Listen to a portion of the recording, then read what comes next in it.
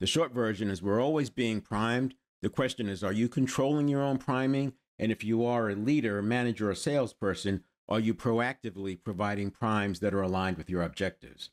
And I can sense some of you may cringe at that statement, but let's face it. Advertisers have been using our cognitive biases to get us to buy products for over 2 centuries and beyond.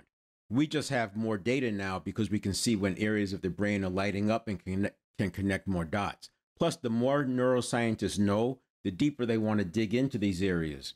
I'll also point out